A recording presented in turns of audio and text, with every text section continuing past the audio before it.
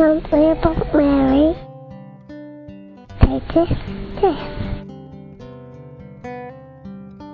My name's Saul. I'm 20 years old and I'm from Argentina. And well, Mary has been very important to me, I think, because I think her spirit is something very motherly and very protective. So I always wear a cross with her figure in it, and I always feel very protected by it.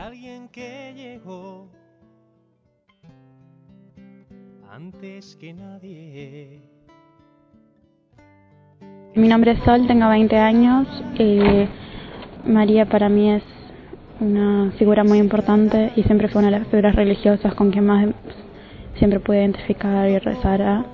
Es una figura muy maternal y por eso que siento que a mí y a todo el mundo nos protege mucho. De verdes vegetales y un astro que da luz de noche a las calles.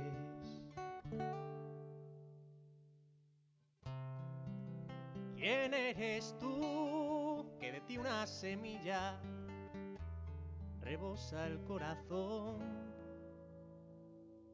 ¿Quién eres tú? ¿Quién eres tú?